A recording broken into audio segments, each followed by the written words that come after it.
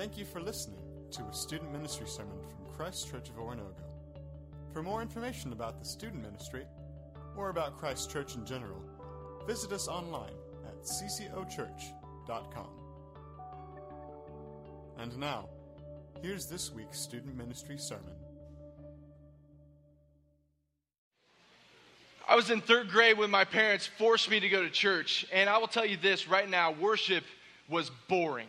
Absolutely 100% the last thing on earth that I would want to do. Sunday morning came, rolled around, and I can't emphasize that enough, I hated going to worship. I couldn't stand being and just smelling the carpet of the church and old ladies coming up to me and kiss me on the forehead. I hated worship. I hated the aspect of what that meant, to worship in a setting that was me standing there. It's just weird, right? You guys know this is weird. Me sitting there, standing there, looking at somebody singing on stage, and I'm supposed to sing along with them, right? And so I'm just completely mindful of how horrible I am at singing, or trying to impress maybe the person next to me with my singing. Either way, it's awkward, right? It's a little weird. I absolutely hated worship. As I'm saying that to you guys, what is the thing that you're thinking about in the context of what I just said? Maybe you're thinking about this. Hands raised in the air, music playing, songs are singing.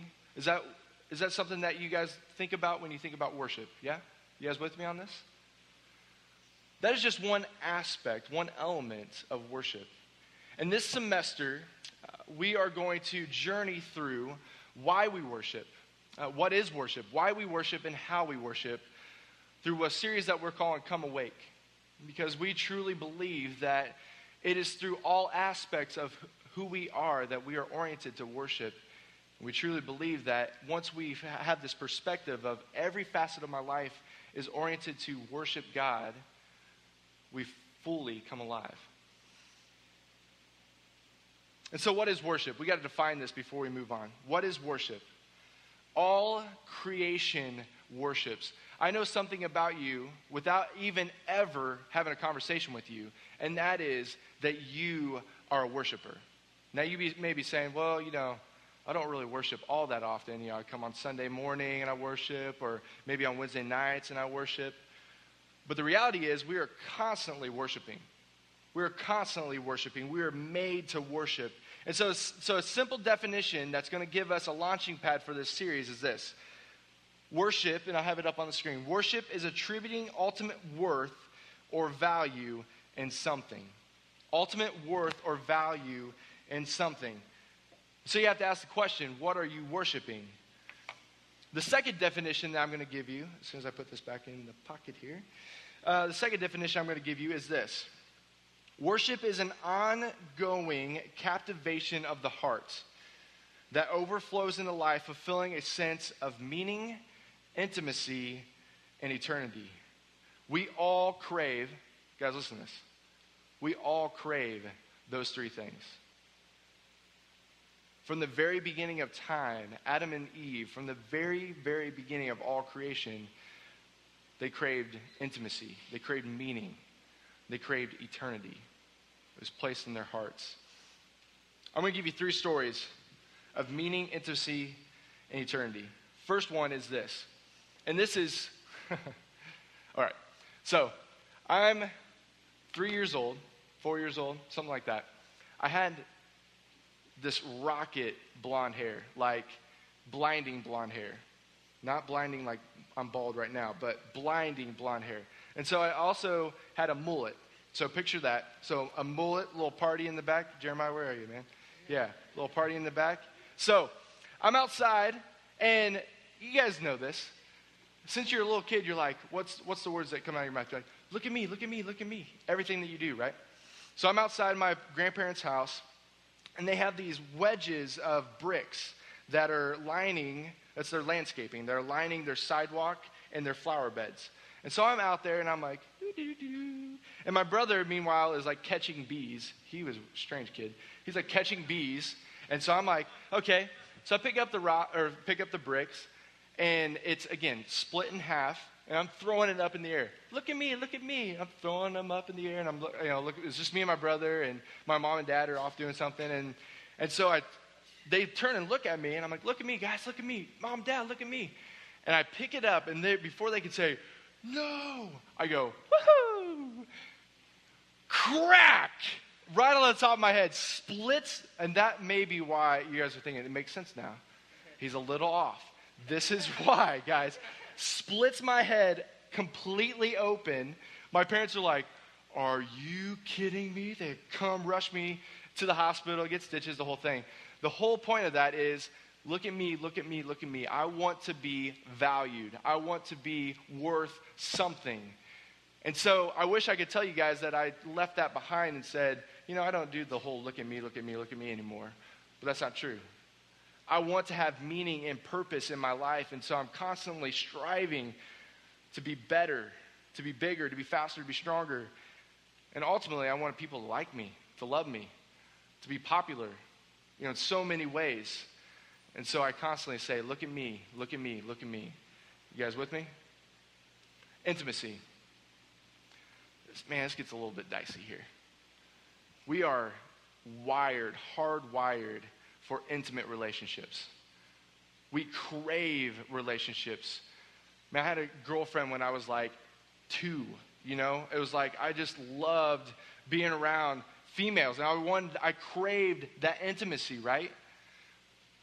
I craved it. I wanted it. I wanted it from not just a significant other, a boyfriend, girlfriend, but I wanted it from my parents and my friends, people around me. I craved that connection with others.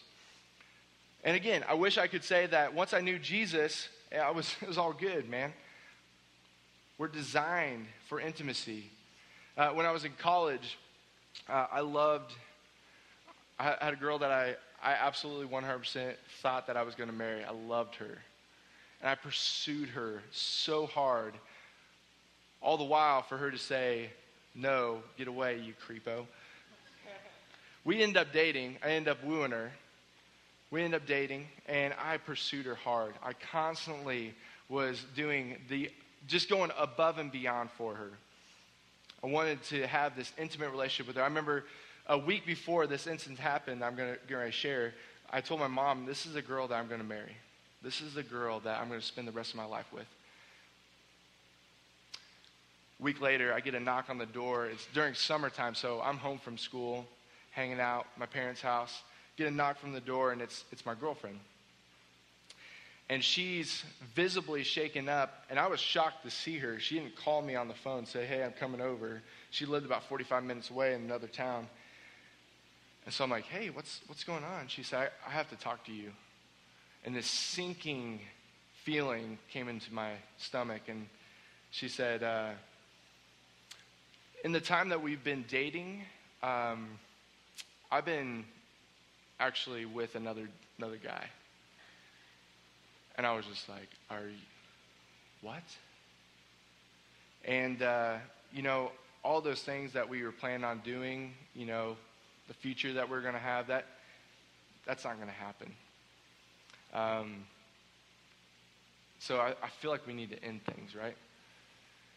And I was just paralyzed in this numbness. I don't know if you've ever experienced that, but just this feeling of just not really knowing what's going on or what to do next. And I just sat there. I was going through 1 Corinthians, and I was on the latter part of it. And I said my goodbyes, and again was just sort of, okay, what next? Open up my scriptures, and 1 Corinthians 16:13. Be bold, stand firm in your faith, act like a man, or be courageous. And all that you do, be done in love. Man, act like a man, be courageous. I don't know if I was acting like a man. I was putting this girl over my pursuit and my relationship with Jesus. That's not manly. That's cowardly. That's not fulfilling who I am in Christ. That's making an object or a god out of somebody else or something else. Man, I am wired for intimacy, but it's not this. And so what did I do? I got a tattoo. I called on my buddy. I said, yo, we're going to go to the tattoo shop. He's like, for real? I'm like, yeah, dude, I don't know what I'm going to get, but I want to get something. So I go into the tattoo parlor, and I said, man, here's what went down. And I start to tell that story. And the guy, Jason, I knew from previous tattoos, really cool dude, Christian guy.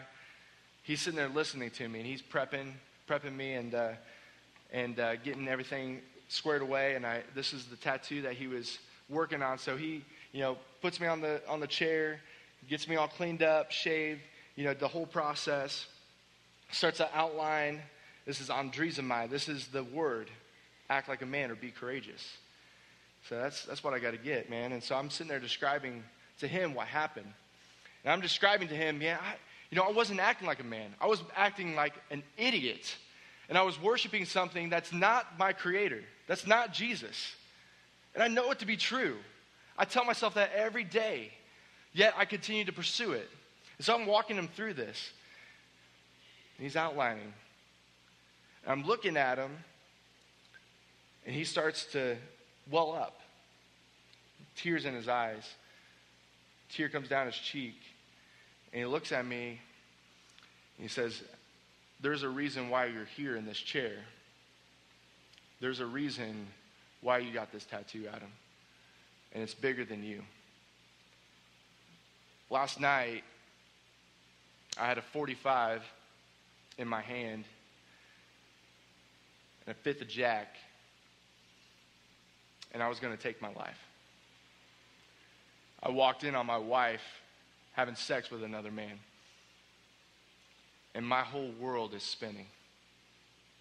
I don't know if I could do it. But here's the deal, man. Your story is our story, and it's truth that I'm hardwired for something greater than my wife, than girlfriends. The intimacy that I have with Jesus pales in comparison to everything else. Praise God. By the time Jason ended his testimony, I was done. We got up, we embraced. I will never, ever forget that. Intimacy. And last thing is eternity.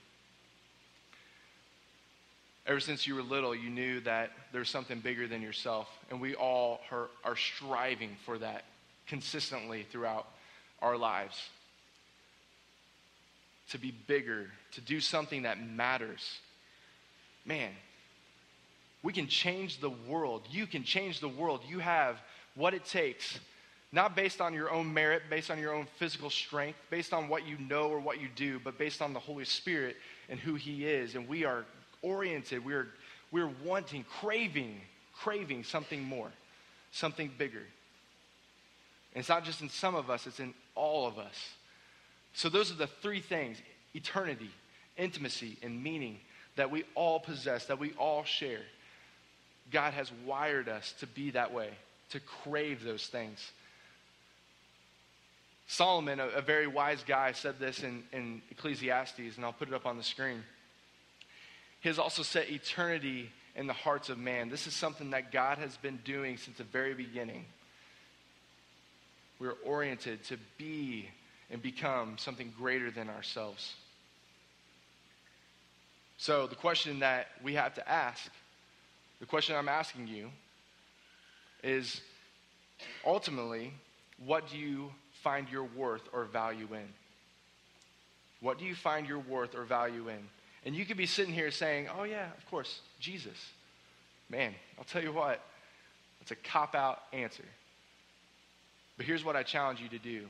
Look in the mirror and see what your reflection is pointing to. Look in the mirror and see what your reflection is pointing to. As we continue to go through this series, Come Awake, may we together journey and learn what it means to fully be alive, to truly come awake.